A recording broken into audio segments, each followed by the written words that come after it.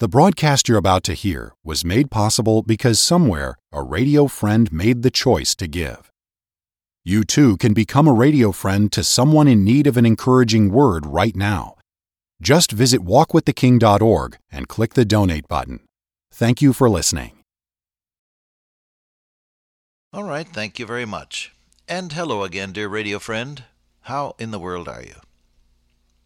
You doing all right? Well, I trust everything's okay at your house. I was thinking, before I began this broadcast, of the fact that you and I are part of what really is a modern miracle.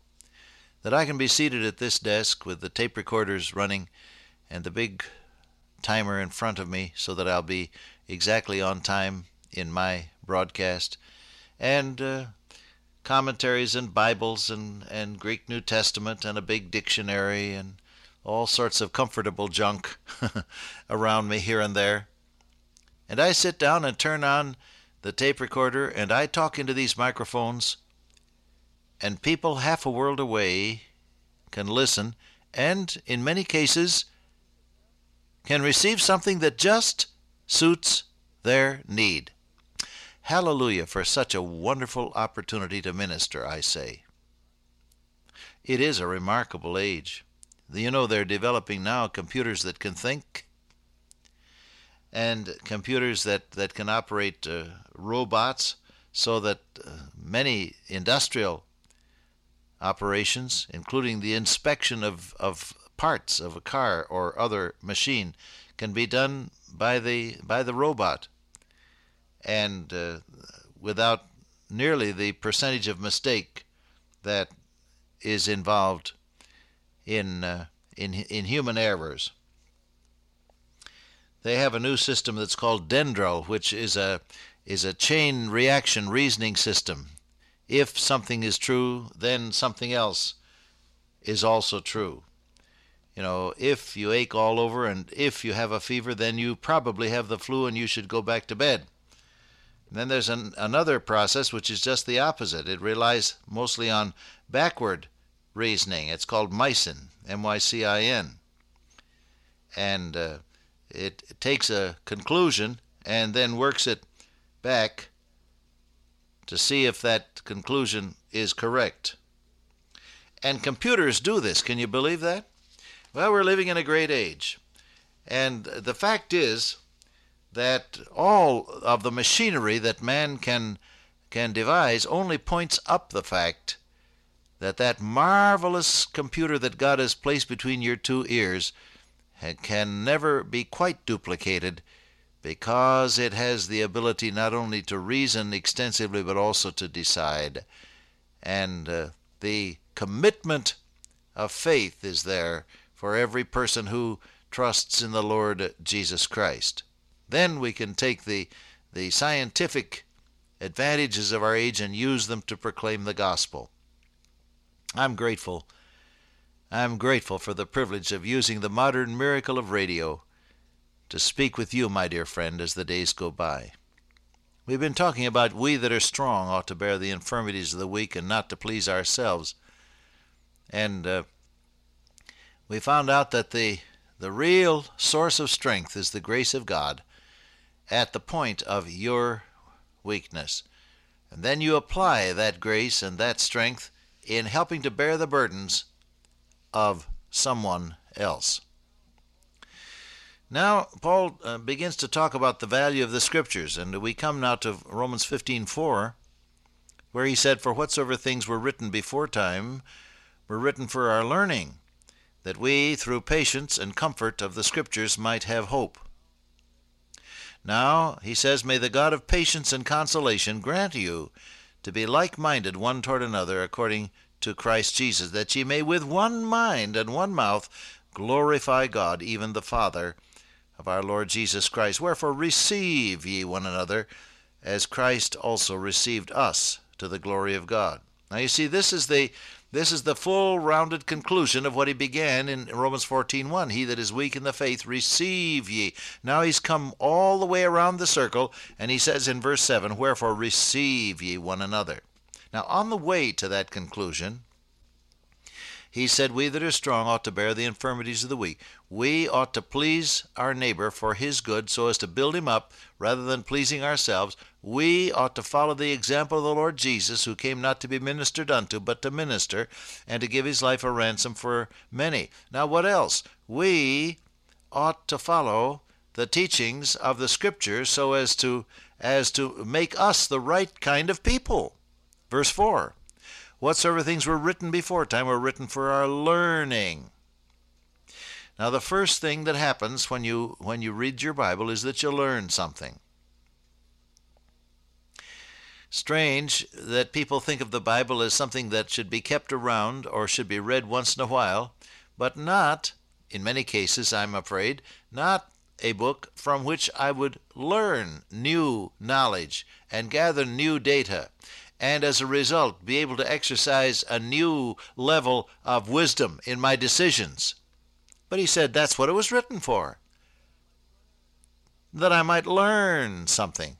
Whatsoever things were written before time were written for our learning. Let me ask you something.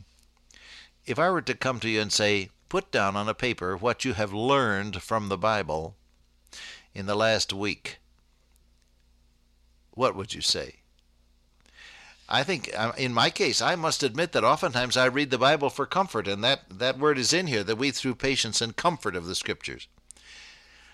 And I read the Bible for inspiration, and that's in this verse too, that we through patience and comfort might have hope, inspiration. And so it's not at all wrong to read the Bible to get some comfort, nor is it a mistake to read the Bible to get inspiration.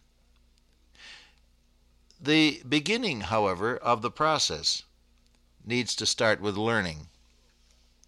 Long ago, back in the 1940s, I spoke with Stephen Alford, dear man of God, whom many of you know, for many years the distinguished pastor of Calvary Baptist Church in New York City, now in Bible conference and Bible teaching work across the world.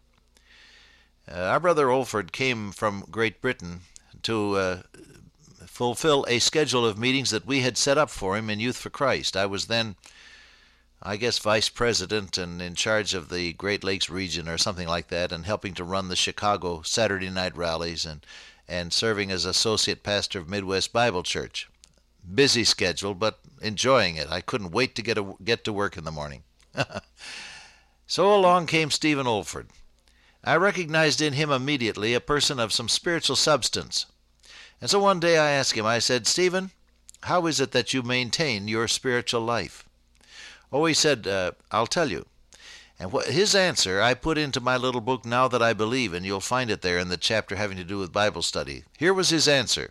Stay with any given portion of Scripture, whether it be a verse or a chapter. The length of it is not really all that important, but stay with any given portion of Scripture and read it and reread it and pray over it until God says something to you from that passage.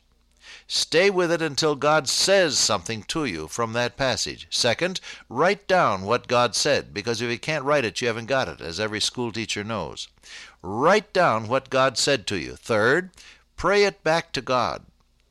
Pray back to God until your heart is warm and tender with the truth, what God has said to you on that occasion. And fourth, said he, share it with someone that very day as soon as you can.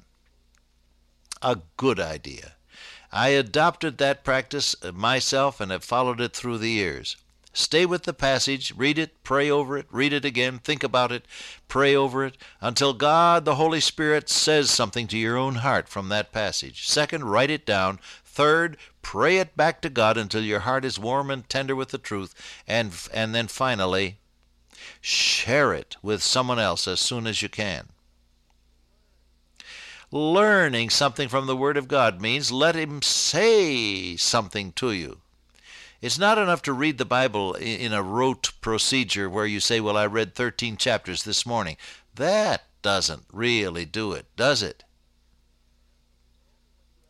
It's only when you absorb in your own mind what God has said, and you make it part of your thinking and part of your basis for decision, then the Word of God becomes of value to you. So these things, he said, were written for our learning. Insist on learning something from God. And then now and again I'll come across someone who has actually gotten something new for himself from the Word of God, and his eyes will light up and he'll say, "Oh, Bob, I'm glad you asked. I want to share this with you." And he'll open his Bible and show me what God had said to him. Learning is the word. Learning. He said they were written for our learning. Now, what else? That we through patience. Strange, isn't it, that reading the Bible should lead to patience? Why doesn't it lead to victory right away? Why doesn't it lead to overflowing joy right away? Why doesn't it lead to the ecstasy of a believer who has at long last walked into the very throne room of heaven? Why not? Patience? Who wants to be patient? Greek word for patience is hupomone, stay down. Who wants to stay down? I want to pop up, or sometimes I want to give up, or blow up, as the case may be. Who wants to be patient? Read the Bible to be patient? Yes. Because you see, when you read God's Word, you begin to understand that He doesn't pay all His bills on every Tuesday. You understand that His ways are not always your ways, and His timing is greater and far above your timing. And His plans are far-reaching than yours.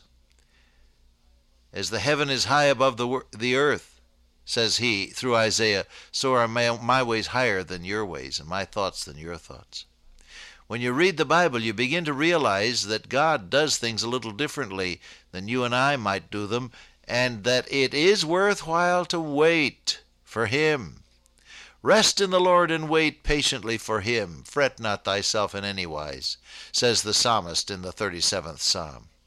Wait on the Lord, be of good courage, and He shall strengthen thine heart.